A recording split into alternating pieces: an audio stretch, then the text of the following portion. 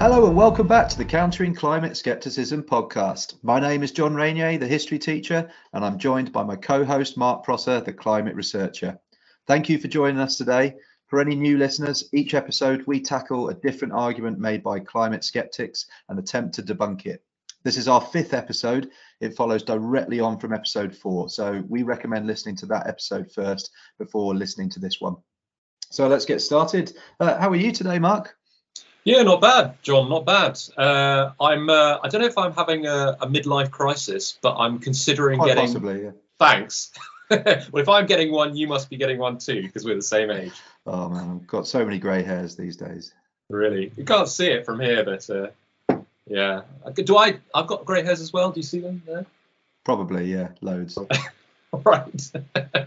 Okay. Right, so I am getting a motorbike, be it for reasons of midlife crisis or not. But one thing, I was telling my friend about this, and they were saying, why don't you get an electric motorbike? And I was like, oh, that's an idea.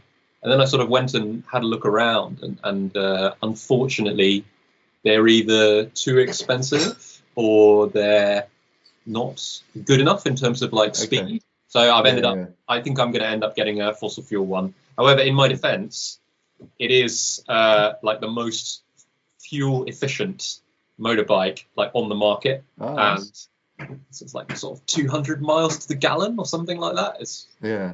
Yeah. So that's pretty good. But it's not really the weather for riding bikes at the moment, though, is it? It's been torrential, apocalyptic rain for days up here. Really? Is Birmingham quite wet? Yeah. Well, it is at the moment. There's been floods and everything around here. Yeah. It's been a bit like that down here as well, but not too bad, I guess. Yeah. How are you anyway? Yeah. I'm good. Been applying for lots of jobs this week and getting back into the swing of things with work after having been out of work for a year. I keep getting these notifications on my phone saying, this is where you were 12 months ago. And I'm like, stop rubbing it in. I think this time last week, we were right outside Bran Castle, Dracula's castle in Romania, spending the night there in the dark, which was quite an experience, that's for sure. Bloody hell. Meet any vampires or? No. In fact, it was pretty busy there. It was one of the busiest places we visited, actually. A few days after we were there, though, Elon Musk had turned up and booked out the whole castle just for himself and his mates for a party. Right. The life of the rich and famous, eh? Yes. I mean, you're just behind them, obviously. Not at all.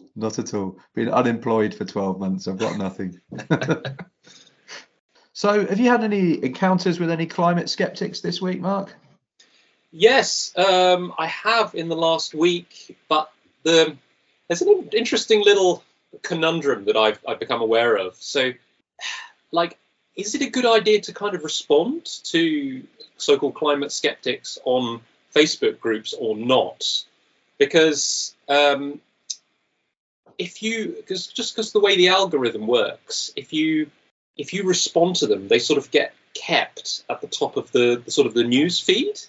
Yeah. And so it's interesting. There are certain people on the group that I visit about climate change that do never respond to climate skeptics because they sort of see them as trolls that just sort of feed off user engagement. So by actually trying to kind of unpick what they're saying, that's exactly what they want. It gets very warped with the way that the algorithm works. Yeah, it's tricky, isn't it? Because I've only recently joined Twitter or X, and quite possibly the worst possible time to have joined Twitter, to be honest.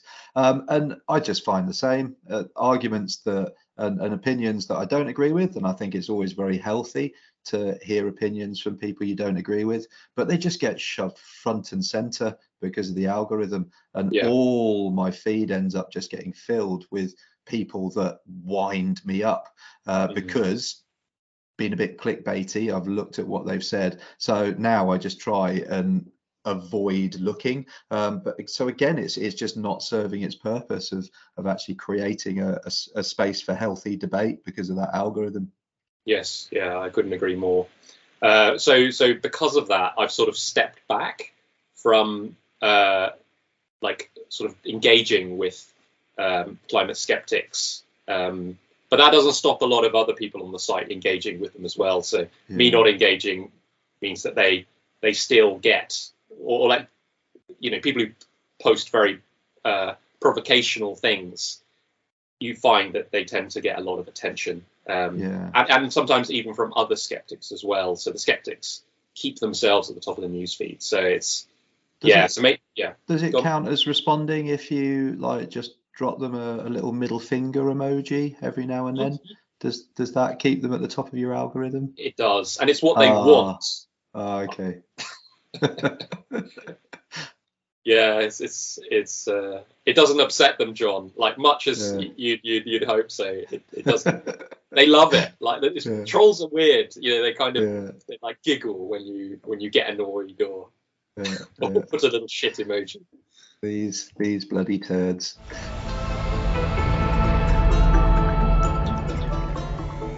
Okay, so this episode is a continuation of the episode we did previously, episode 4, looking at the ziggurat of denial level 2.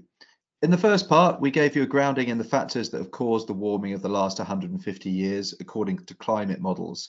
You can see the research in the show notes for that episode. It's a Bloomberg interactive article. The results were that greenhouse gases and aerosols are the main players when it comes to explaining the observed warming trends, with greenhouse gases causing warming and aerosols causing cooling. In fact, were it not for aerosols, we'd have even more global warming than we have now.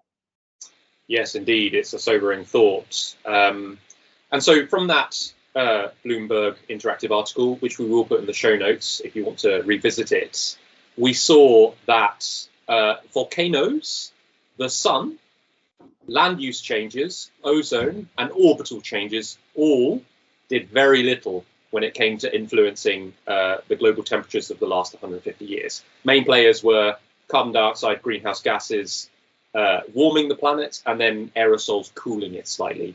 Because they cooled it less than the greenhouse gases, we get a net warming, which we have seen.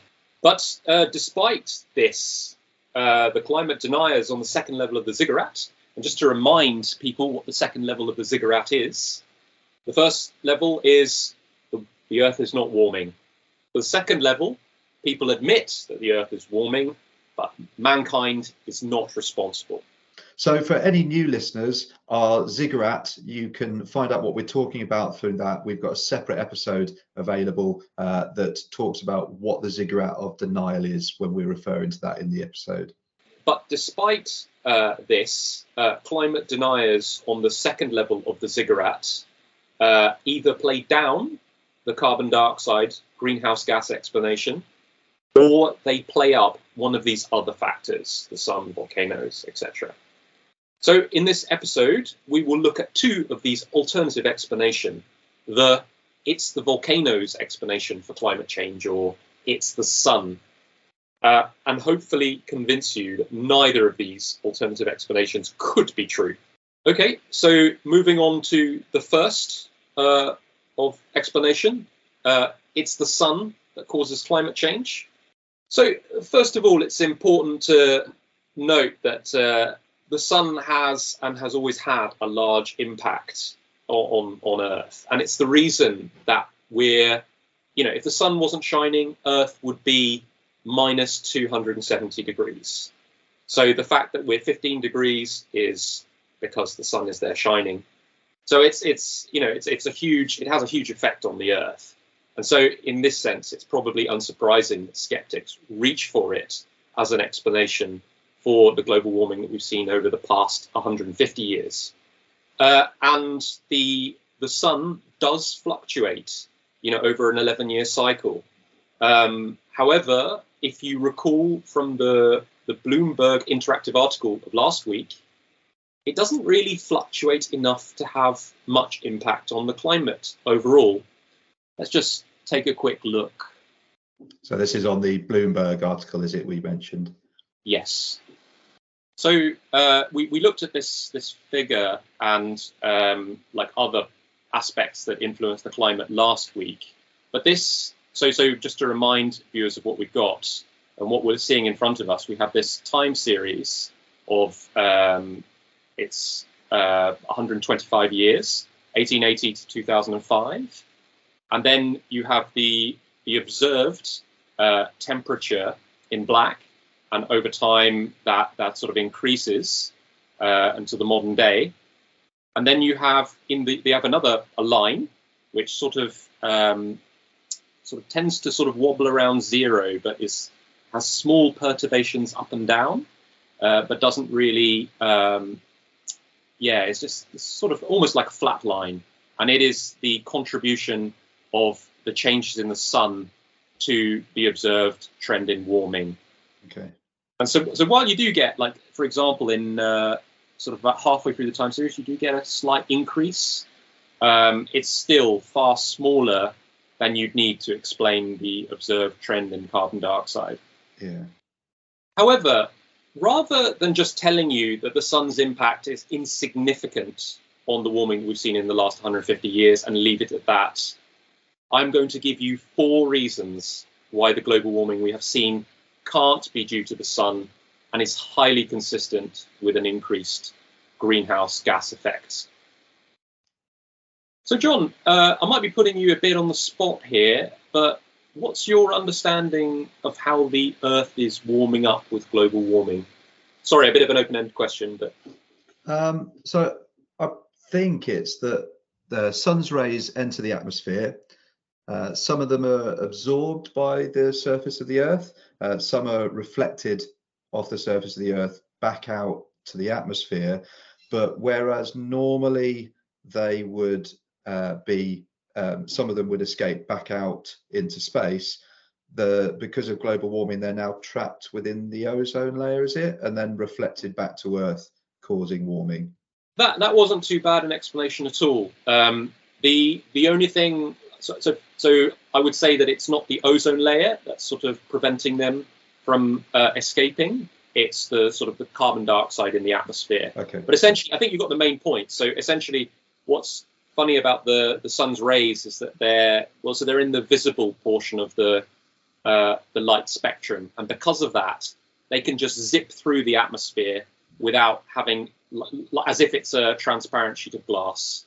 And then it hits the surface, or it hits the sea surface, it warms it up. This then, the sea surface or the land surface, then re-radiates infrared radiation. And then this is the radiation that kind of gets blocked by greenhouse gases. Okay. And so they don't necessarily get reflected back down. They could be reflected sideways, but it just tends to sort of slow down the exit. So eventually it gets out, but more of it is kind of blocked, if that makes sense. But your answer was pretty decent. Okay. Piece of evidence number 1. When we say that the atmosphere is warming with climate change, we are only referring to the lower atmosphere. To simplify a little, the atmosphere that is lower than the height that commercial planes fly at. So we're not talking about the atmosphere above planes, basically. And this is because the atmosphere above planes has seen a cooling trend over the last 150 years. So whereas below that altitude, there's been a warming, above that altitude, there has been a cooling. Okay. So this is kind of a little bit counterintuitive, I guess. Like, is it counterintuitive for you, or does that surprise you, or is that not so surprising? Or it does, I guess. Is it maybe that it's because the trapped heat by greenhouse gases means that less sunlight's reaching the upper atmosphere, so therefore it's cooling? Exactly. That is spot on. The reason why that's happening. So I did have a graph to show this. I think I'll just put it in the show notes rather than show it to you now. But yeah, that's exactly what's happening. So you're getting less radiation sort of being beamed up from the Earth, reaching the stratosphere, and therefore it's been cooling. If the sun getting hotter was the cause of global warming, then we should expect the whole height of the atmosphere to get warmer, and not just the bottom. Yeah. So that's the first bit of evidence pointing towards carbon dioxide being the reason and the greenhouse effect rather than the sun. For the remaining 3 bits of evidence that I'm going to give you, explaining why it's not the sun, I want to explain something first about the climate, and in particular why we sometimes refer to it as a climate system. Any idea why we might refer to it as a climate system? Or is it the fact that it's a process with several parts to it, rather than, to show my real unscientific terminology here, rather than being a fixed thing? Yeah. That's there's truth in what you've said there. I guess it's a little bit vague, And but also a lot of bollocks. Yeah. but no, I put you on the spot, so So let me explain a little bit what I mean by a climate system. So if you imagine for a second, John, a big bathtub with a tap or a faucet at one end, and because this is a slightly fucked up bath, we're going to have the hole where the water drains out at the opposite end of the bath. Okay. If we turn on the faucet, what happens to the bath? Well, I presume, unlike in a normal bath where the water would just drain out the plug hole straight away, I imagine it would take a little bit longer for the water to drain out. So it starts to fill up a little bit, but then does start draining out slowly over time, but once it reaches the other end. Exactly, yes. So I guess this bath is an example of a system, and this is how I kind of perceive a basic system. You have 3 elements. You have the inflow of water at the top, and this can be at varying rates. You have the reservoir, so the amount of water that's in the bath itself, and then you have the outflow at the other end through the hole. So the Earth's climate system is kind of pretty similar to this in a way, but instead of it being water, it's energy. So the sun beams in energy to the climate. You then have a certain amount of heat energy in the Earth system itself, and that's why we're on average 15 degrees. And you then also have an outflow of heat that is lost to space. Is that relatively straightforward? Yeah, sure. Okay, so the equator, the season of summer, and days as opposed to nights, have something in common, as do the poles, the season of winter, and nights. The equator, summer, and days are all places and times where heat energy is lost from the climate system. Much like areas immediately under the faucet in our bath, at the equator, at summer, and during the days, energy is accumulating in the system, or water is accumulating, and over the plug hole, it's a bit like the poles, winter and nights. Energy is being lost from the system. Do you have any idea why the equator is warmer than the poles, John? Is it due to the curvature of the Earth? So the equator is closer to the sun than the poles are.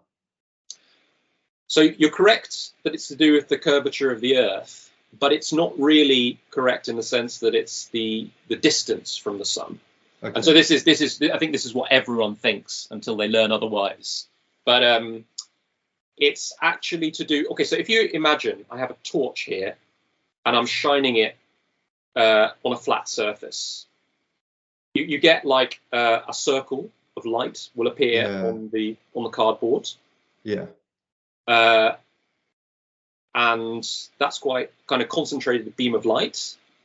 And if I then take the piece of cardboard at the same distance away from the torch and I tilt it to 45 degrees so that some of the cardboard is closer to the light and the bottom part of the cardboard is closer to the light and the top part is further away, you get a kind of an elongated circle, don't you? Yeah, yeah. And so the area of this elongated circle is maybe about twice as large as when the cardboard was directly in front of the torch. So this means that the energy in the light has had to be spread over twice the distance, twice the area. Right. And so that makes it like less powerful. Okay, yeah.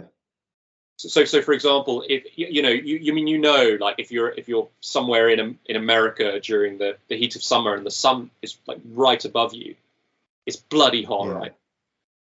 Yeah, yeah. But if you're sort of standing somewhere when the sun's about to set, the sun is still there, it's still the same distance, but it's just not very powerful. Yeah, yeah. That's because you're basically on a piece of cardboard that is inclined at an angle such that the sun's rays are having to cover. They're dispersed over a larger area. Yeah. Okay. Oh, that's interesting. Yeah. It's something that like not a lot of people know, but it's not. So one of the funny things is that I think we're actually, because of the orbit of the Earth, I think we're actually kind of closer to the sun in winter. Because that's the thing that did confuse me, because like you say, because of the tilt of the Earth as well, there are points in the year where we are in our summers closer to the sun rather than further away. But I presume it's also because it's factoring in the angle of it as well. Yeah, I think basically I don't think it makes the distance closer we are to the Earth, to the sun. Is not very significant. So it would make us maybe a tiny bit colder or warmer, but it's not the main difference. The main reason is the sort of the angle that the sun's rays hit us at. Okay. Yeah. And in winter we're actually a little bit closer to the sun because the Earth doesn't orbit in a complete circle. Okay. So given that understanding that I've just explained, if the sun was getting hotter and warming up the planet, as it would do if the sun was actually warming up, the planet would heat up. Which would you expect to heat up faster, the equator or the poles? I'd probably expect neither. I'd probably expect it to happen equally, because I imagine the speed of light would make the differences negligible.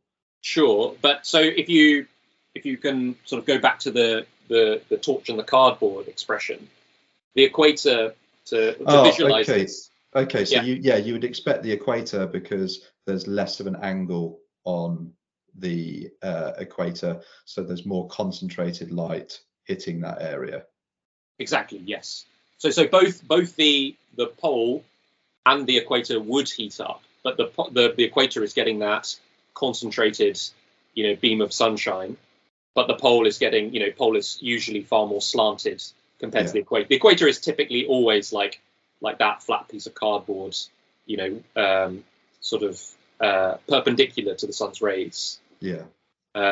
So you would expect the equator to warm up faster than the poles. However, we don't see this with climate change. We see the opposite. Global warming is currently happening twice as fast at the poles as it is at the equator. Very strange. Any thoughts on this, John, at this juncture? Or I mean, it's really interesting that it's happening that way round. Like, is it something to do with like the changes being more noticeable at the poles? So obviously, like when temperatures increase from either side of the freezing point of water, is it that we see a very dramatic and very obvious effect there, that when ice melts it seems like a more obvious change in temperature than it would be elsewhere? So not really, no. It's so for example, if we've had a certain rate of warming generally, so I can't remember the precise, so if we say like 0.2 degrees per decade, I think is the kind of the average global warming. So every decade we get 0.2 degrees warmer. So at the poles, it's been getting 0.4 degrees warmer per decade, or something like that. Don't quote me on these figures, but they're roughly about right. So if we go back to the metaphor of the bath here, the poles are on average a bit like the drain hole, where heat is lost from the climate. So the fact that the temperature is going up there means that heat must be accumulating, which seems to suggest that there is something clogging up the drain hole, making it smaller perhaps, such that the poles are warming up faster than the equator. Do you have any idea what on earth might be causing this, John? Is that where the hole in our ozone layer is? So there is a hole in the ozone layer, but I guess maybe I should speak to at this point. I think a lot of people tend to sort of mix up the ozone hole problem with climate change. So we have up in the stratosphere, so 20, 30 kilometers high, we have a lot of ozone. And ozone helps to block out ultraviolet light, which or sort of stronger versions of UV light, which can cause cancer in living things. And because we have been using certain CFCs, these CFCs chemically react with ozone and take it out of the atmosphere. And so because of that, we've had an ozone hole developing in the atmosphere. And this is kind of quite a separate problem to climate change. They're largely separate. And for example, if we got rid of all of the ozone layer across all of the Earth, it would be very difficult for biological life to exist without getting cancer, basically, because a lot of the rays from the sun are very high powered, and if the ozone layer didn't absorb them on our behalf, we would get cancer. And before the ozone layer existed on Earth, I think most life did exist underwater, because that was the only place it could really exist. So climate change is, we stick greenhouse gases in the atmosphere, and that basically means that the planet can't cool down in the way that it used to, and that means that we get hotter and hotter. So yeah, do you see how they're different as problems? Yeah. Yeah, I mean, it's you're not the first, John, and you won't be the last. I think a lot of people, because that was the first environmental problem that really hit public consciousness. Yeah. But climate change. Remember watching Blue Peter as a kid and learning about it. Really? What was it? Was it Blue Peter? When did you watch Blue Peter? When I was a small kid, Mark. Yeah. But was that? I remember watching Blue Peter when I was 6. Yeah. So it was. Oh, okay. Maybe it was. Well, I think it was around in the 90s, wasn't it? Yeah. Okay. All right. We digress. That and acid rain, those were the big things, weren't they? Acid rain and the ozone hole. Yes. And climate change wasn't really on our radar until a bit later, right? So I guess the point I was trying to make is that sort of heat is sort of accumulating at the poles and warming it up. Sorry, heat is accumulating at the poles. So heat comes into the climate system at the equator. This then warms up the planet. The climate redistributes this heat to the poles, and then it loses that heat to space. That's typically the way that. So in the case of the bath, water comes in, water goes out. In the case of the climate, heat comes into the equator, gets redistributed towards the poles, and then gets lost at the poles. But the poles are heating up, and this is because sort of heat is sort of accumulating there, and it's not able to get out as fast. And so this is because of greenhouse gases accumulating in the atmosphere, meaning that the pole is less efficient at losing this heat to space.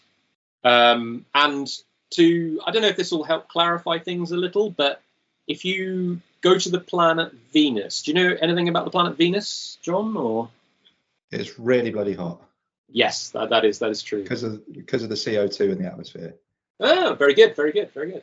Yeah, it's got an atmosphere that's like almost 100 times larger in mass than ours, and that's despite being on a planet that's like about the same size.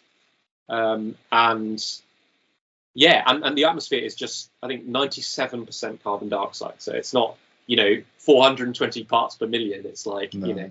it's just a tiddly amount compared with Venus. But yeah, so it's surrounded by this incredibly dense atmosphere of carbon dioxide, and because of that, you find that the temperature at the poles is almost exactly the same as the temperature at the equator.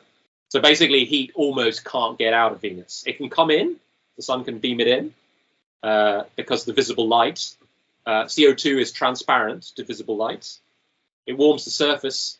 It then almost can't get out because it's just smothered by such a thick, dense atmosphere.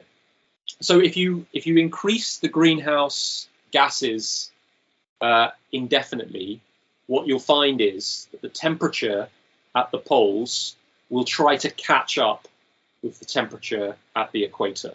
So at the moment, the temperature of the poles on Earth might be something like, it might average like 25 degrees or 30 degrees. And then at the pole, it might average -5. So there's is that like when when you have like air temperatures, they kind of equalize out, or water temperatures equalize out over time when they're mixed? When you mix like hot air with cold air, they try and equalize, don't they? Yeah, I suppose so. Yeah, I mean, but you've got to remember that the equator and the poles are sort of quite far away. Yeah. So, but yeah, in effect, you're right. So if you reduce the ability for any heat to escape from the planet, then essentially it's a bit like if you close all the doors and windows in a room and put on the air conditioning or the heating, then fairly soon, because you've stopped any heat escaping, it won't be a case of like the area near the radiator will get hot, but some other area like way across the room will be cold.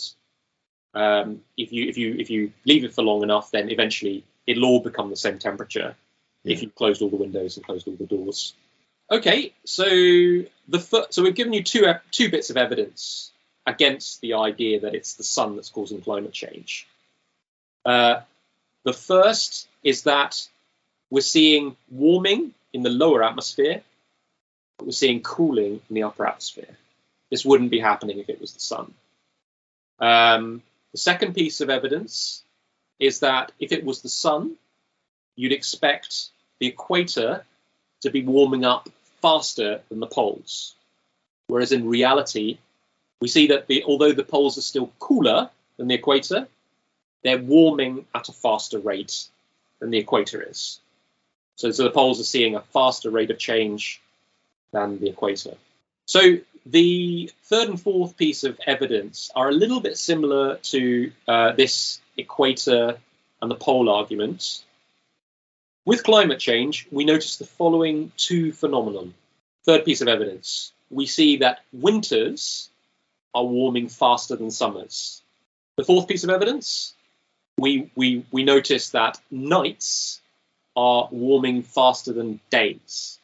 Any comments on why this might be, John? Or not a clue. Okay, so essentially you have it's a bit like the equator and the pole argument. So you have a place in the system where heat is coming in, and you have a place or time where heat is being lost back out. And if a warming sun was the explanation for climate change, we'd expect summers to warm faster than winters and days to warm faster than nights. Because you'd be having, if it was the sun, you'd be having extra heat come into the system. And because days and summers are when heat comes into the system and warms up the system, then you'd expect them to warm up preferentially rather than the poles. Okay. or nights or winters. But you don't see that. You see nights and you see winters warming up faster than the equator or summers or days. So this again is because the greenhouse effect, it doesn't matter if it's night or day or winter or summer.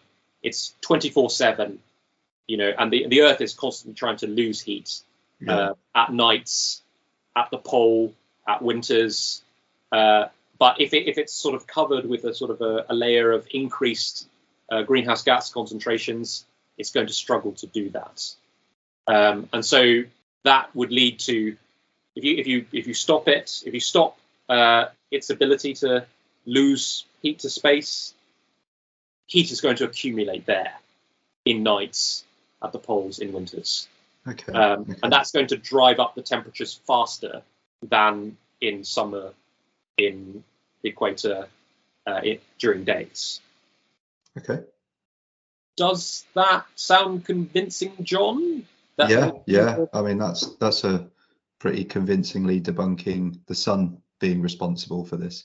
Yeah, I think so. So essentially, it's you don't particularly have to rely on sort of arguments about the sun's out. You can look at data sets which look at how much the sun has been changing its output, and so that's one way you can sort of look at the problem. Well, there hasn't been a large change in the amount of energy that the sun has been producing.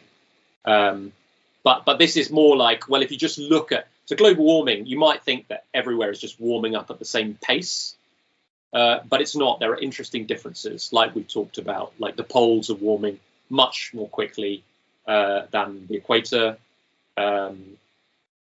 Nights are warming faster than days, and winters are warming faster than summers. So this pattern of warming suggests that it can't be the sun, because we'd expect the opposite to be the case if it was the sun. Okay. So I guess our next skeptic argument then is looking at the volcanoes and the idea of people arguing that volcanoes must be responsible for climate change. Yeah. So before we start, just to draw your attention to this, this one is a little bit different to the sun argument, because with the sun, we were making our arguments about heat. For this next argument about why it's not volcanoes, we are moving away from heat and focusing instead on carbon dioxide to make our logical argument about why it can't be volcanoes.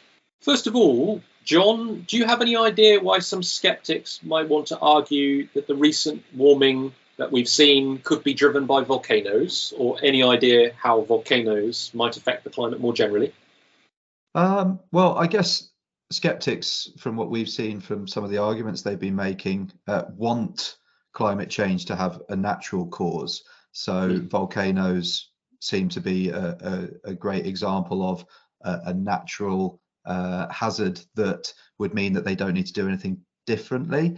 I think volcanoes, from my understanding, they put a huge amount of dust and ash into the atmosphere when they erupt, which I think can trap heat. When we were in America, we visited Mount St. Helens, which had a very famous eruption in 1980, an eruption so massive that the entire state of Washington was put into a state of emergency.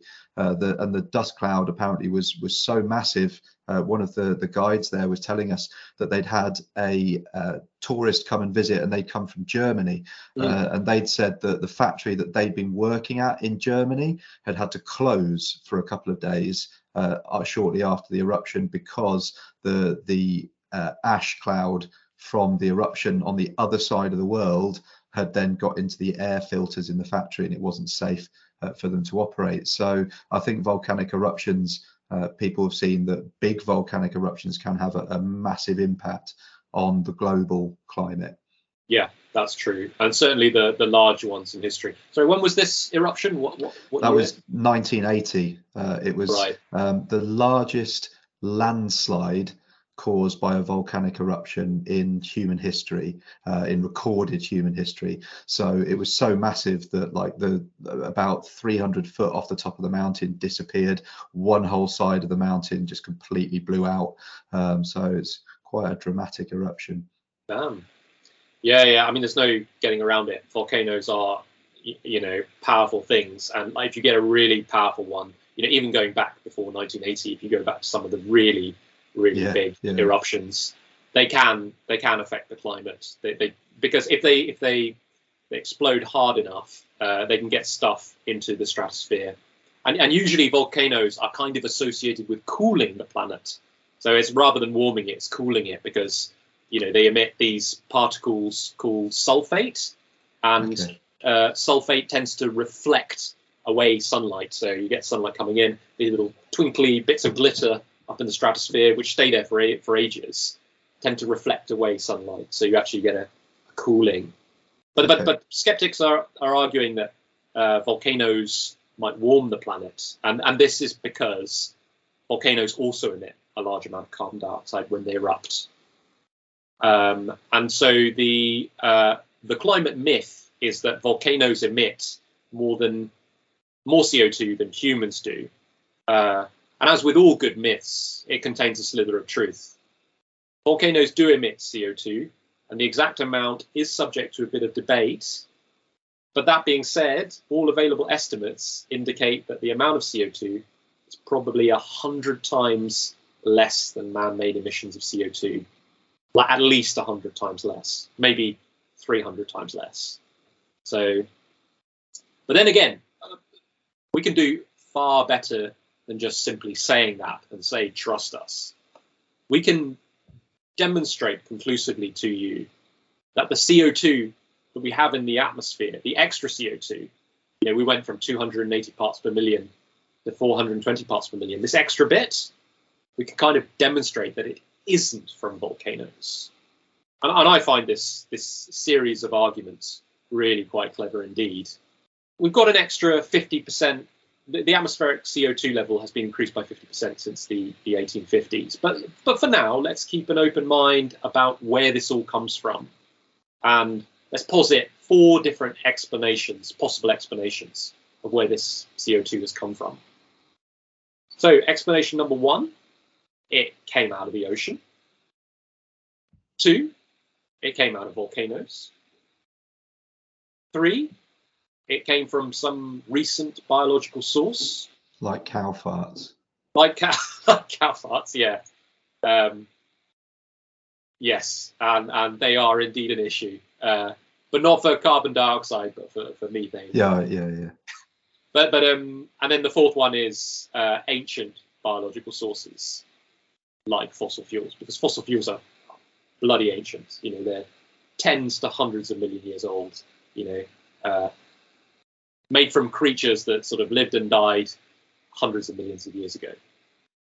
So, if I recall correctly, you didn't stick around for AS chemistry, did you, John? I couldn't get my head around it at all. Did it for a couple of weeks, didn't know what was going on, left. Do you remember like protons and neutrons and stuff like that? Oh yeah. Like, could you tell me how many protons a carbon atom has? Oh, actually, I think I might know this one. Yeah, Ooh, so right. I taught a GCSE science lesson this week, so right. That's been well timed, doesn't it? Oh yeah. Right. So what do I need to know? What's the atomic number of carbon and the atomic mass? Is the atomic number 14? So you're saying the atomic mass? I seem to. Is the atomic number tells you the number of protons, and the atomic mass tells you the number of protons and electrons combined. No, the number of protons and neutrons combined, because electrons don't have a mass. Correct. That's bang on. So for carbon, do you remember the atomic number, or what number in the periodic table is it? What element number is it? Is it 14? So no, it's number 6 actually. Oh, is it? Oh, okay. I'm way off. Yeah, but I mean, the atomic mass can be 14. Oh, but okay. usually, so usually you've got 6 protons. Yeah. So it's hydrogen, helium, lithium, beryllium, boron, carbon, and nitrogen, Okay. oxygen. So it's number 6. So it's got 6 protons, and typically it has 6 neutrons as well, which gives it an atomic mass of 12. So the majority of the carbon in the ocean, in the atmosphere, in the environment more generally, is carbon-12. So like 99% of it is carbon-12. 6 protons, 6 neutrons. And this is called, so when you say carbon-12, you're talking about an isotope. And did you teach what isotopes were? Or Yeah, so isotopes, so different versions have the same atomic number, so they've got the same number of protons, but they sometimes have different numbers. Isn't it normally electrons? They have different numbers of electrons. No, neutrons. So the proton okay. tends to always like match the number of electrons, because protons are positive, electrons are negative, so they tend to cancel out. But the different number of neutrons makes it a different isotope. Okay. So yeah. So 99% of it is carbon-12, but 1% of all carbon in the environment is carbon-13. So that has 6 protons and how many neutrons? 4 carbon-13, so it has 7. Correct, yeah. And then there's another isotope of carbon called carbon-14, which is just a tiny, tiny, tiny fraction of all the carbon in the environment, and it has 2 extra neutrons. Okay. Couple of quick questions, John. What element are plants and trees mostly made of? Carbon. Mm-hmm. And where do they get this from? From the soil. So they don't actually. They get it from the carbon dioxide in the atmosphere. Oh, okay. So through photosynthesis. Yes. Yeah. So if you remember, photosynthesis, they take on the left side of the equation, they have carbon dioxide and they have water. And as long provided plants have these 2 things, they can then make glucose and oxygen. And so that's why trees give us oxygen. But yeah, essentially, people tend to think like plants get there. So the bark that you see on a tree isn't from the soil or brought up from the soil. It's essentially the tree kind of like breathes in the atmosphere, the carbon dioxide that's in the atmosphere, and then incorporates this carbon dioxide into itself. Okay. So that's how kind of trees work in a nutshell. In a particular coincidence of nature, plants kind of dislike carbon-13 and carbon-14, so these heavier isotopes of carbon. And so they preferentially take up carbon-12. So this means that instead of 1% of plants being carbon-13, the actual amount, if you take a stick of celery, is going to be more dilute than typically in the environment because they're picky eaters, kind of. So now, given that coal, oil, and gas, fossil fuels, are made up of dead plant matter that is millions of years old, what do you think will happen to the ratio of carbon-12 to carbon-13 in the atmosphere over time if we burn an enormous amount of fossil fuel, as we have done? I presume it would release a lot more carbon-12 into the atmosphere, so the ratio of carbon-12 to 13 would increase. So the ratio, hang on, let me get this the right way around. There'd be more carbon-12 going into the atmosphere if we're burning fossil fuels. That is correct, yeah. So basically carbon-13 would become more dilute, basically. Yeah. Correct. So there's a graph which you can see, and I'll put this in the show notes if anyone wants to look at it. So it looks at the amount of, or the ratio over time and how that's dropped. Crucially the carbon carbon-13 that comes out of a volcano is not dilute. So there are no picky plants involved there. So if it was volcanic CO2, we would not expect the dilution of carbon-13 that we have seen in the atmosphere. But here, a skeptic might butt in and say, but hang on, you had like 4 potential explanations. You might have ruled out the volcanoes as an explanation. But what about carbon coming out of the ocean? What about more recent biological sources? Sorry, just to quickly explain, like carbon coming out of the ocean. So the reason why this is a potential explanation is because the ocean contains within it a certain amount of carbon dioxide that's dissolved. And as it gets warmer, this carbon dioxide, it can't hold as much carbon dioxide as when it was colder. So colder water can hold more carbon dioxide. So as it gets warmer, you might get carbon dioxide released from the ocean. So the skeptic might make this argument there. You haven't ruled out all 4 of your explanations. You might have ruled out volcanoes, but what about the other 2? So here we move on to carbon-14. So carbon-14, unlike carbon-12 or carbon-13, is radioactive. It is created when cosmic rays react with nitrogen in the atmosphere. Nitrogen is the biggest gas in the atmosphere. And it turns it into carbon by some sort of reaction. Do you happen to remember from maybe GCSE physics about what happens to radioactive isotopes over time, John?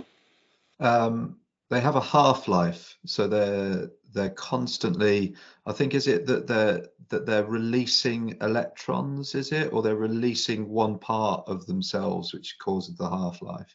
Yeah, so I at the moment the details of what exactly happens elude me, but yeah, you're right. There's some sort of decay that happens, and crucially, if you have like 100 atoms on day 1, and you have a half-life of 10 years, then after 10 years, only 50 atoms will remain of this radioactive nuclei.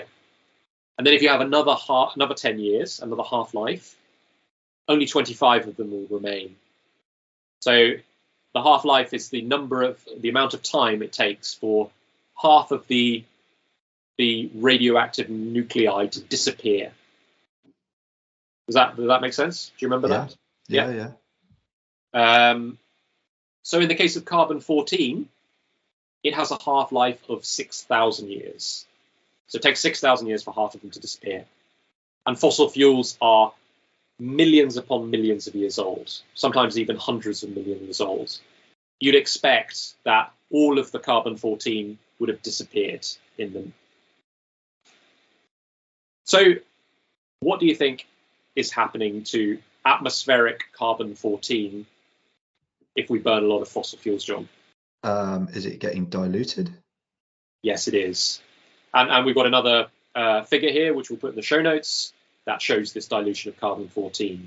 So this then tells us that the source of our carbon dioxide in the atmosphere that we're attempting to explain is the source of it must be very, very old. Because if it wasn't very, very old, you wouldn't be getting this dilution effect of carbon-14.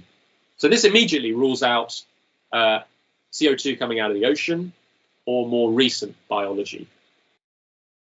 So just to recap, the carbon-13 isotope told us that the carbon was from an organic source, so plants or animals, because plants are picky with how they incorporate carbon dioxide into themselves, and not from an inorganic, just a merely chemical reaction source like volcanoes. Carbon-14 told us the extra carbon in the atmosphere must be from a very ancient source, which ruled out newer sources like carbon coming out of the ocean or more recent biological sources. So what explanation is left to us, John? That burning ancient biological sources of carbon, for example, coal, oil and gas, are the only possible reasons why CO2 levels have increased in the atmosphere. Yeah, it's the only explanation left, isn't it? Yes. The extra carbon that we're looking for must be both biological and ancient. Fossil fuels seem to fit the bill where nothing else does. However, there's even more evidence that the extra carbon isn't from an inorganic source like volcanoes. So, apart from carbon, what other element do you find in CO2, John? Oxygen. Correct, yeah. So if we burn a shit ton of coal, oil and gas, what would you expect to happen to atmospheric oxygen levels? That the ratio of oxygen to CO2 would decrease, the relative percentage would decrease. You'd find a decrease in the amount of oxygen in the atmosphere, because simply taken, you take an oxygen, or you take two oxygen to oxidize with a carbon atom to make CO2. So every time a carbon gets burnt, oxygen is sort of drawn down from that. So yeah, so you get a decrease in the amount of oxygen. And we have another link here which can show you that effect in the show notes. Now, a reduction in the amount of oxygen in the atmosphere does sound alarming, but don't worry, the oxygen is in no danger of running out, as there's just so much there in the first place. Remember, oxygen is 21% of all of the gas in the atmosphere. The CO2 is just less than half of 0.1%. But this measurable phenomenon of the oxygen decreasing wouldn't be happening if it was due to volcanoes. The source has to be biological and old. Fossil fuels are both biological in origin and tens to hundreds of million years old. What do you think, John? We're all fucked. Might as well just carry on as we are. I thought that would be an optimistic, we're able to see past the skeptics' argument. We're able to show that it can't be volcanoes, but yet that leaves you glum and depressed. No. I think everything else is leaving me climate depressed. Maybe it's time to move on to our good news story. So this week's good news story is about the ban on single-use plastics. So this is a ban that came into force in the UK in October of 2023. It involves a ban on all single-use plastic plates, trays, bowls, cutlery, and some polystyrene cups. So apparently in the UK, we use 2.7 billion items of single-use cutlery every year, and 721 million plates are used in the UK every year. So this is going to have quite a significant impact on the use of plastic. Only 10% of these are recycled each year. So apparently worldwide, 300 million tons of plastic are produced each year, of which 14 tons end up in the ocean, making up 80% of ocean litter. So although I'm sure this is only a small fraction worldwide, at least it is the beginning of a reduction in plastic waste that is just not needed and can be replaced with something that can at least be recycled.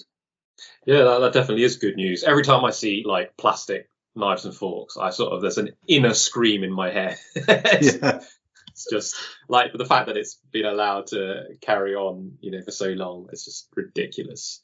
So I'm really happy about that. Yeah, absolutely. And I was quite surprised that statistic about how much we still use, because I have to admit I haven't really been seeing that much single-use plastic. When I buy food, when you buy takeaway food, it was really noticeable when we went over to America and ordered a few takeaways, just how much stuff was still in single-use plastic, and that's what made it stand out to me that we've been making a really big step towards this. Apparently, this law was announced back in January, so I think there's been a phasing out over the last 10 months of the use of single-use plastic. So maybe we've been seeing the impact of it already. And it's quite reassuring as well that like Wales, Scotland, they got in there first. They beat us to it in England, and it seems like it's quite a consistent approach that's going across the EU as well. That most of the EU and the UK are phasing these things out quite rapidly. Almost, it seems, in a bit of competition to beat each other to be the first ones to do it, which is good. That's great. Yeah, I mean, like just in general, I care a lot about climate, and I don't fly and don't eat meat and these sorts of things. But in regards to plastic, every time I go to the supermarket, I come back and there's just like tons of plastic, which goes in the recycling, but you don't know if it's going to actually be recycled. And but I suppose to a degree that supermarket plastic is inevitable, but at least get rid of the stuff that we literally don't need to use, like single-use knives and forks. Absolutely. And like, just as a bit of a shameless plug to a local business nearby us. So there's a company called the Clean Kilo, and they introduced their whole remit for a store is selling products that are not in plastic. They're a zero waste shop, which is really good. They've got one branch. I think they might still have one in the city centre in Birmingham, but they've got one in Bourneville. They've got one somewhere else. I'll see if I can find out. Should have looked that up before I started talking about them, really, shouldn't I? But yeah, they're a great shop to get along to, and really sustainable. Lots of vegan things available there as well. But basically, you bring along your own bottles and things like that to fill up your food, which is just great fun. Takes a bit of time, but once you get into the routine of shopping there, you can get pretty quick at getting around the store and weighing all your products. So yeah, definitely recommend popping in there if you're local. Yeah, we'll stick a link to that in the show notes, I guess. Yeah.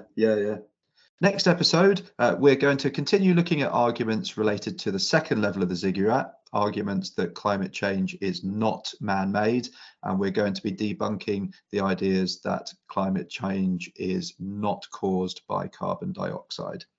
If you want to know more about the Countering Climate Skepticism podcast, check out our website at ccspod.podbean.com. If you've enjoyed the episode and would like to support the show further, you can leave us a review on iTunes or Apple Podcasts. So goodbye from me, John Rainier. And goodbye from me, Mark Prosser. And our final quote to leave you with today from George Bernard Shaw: "Progress is impossible without change, and those who cannot change their minds cannot change anything." Thank you for listening.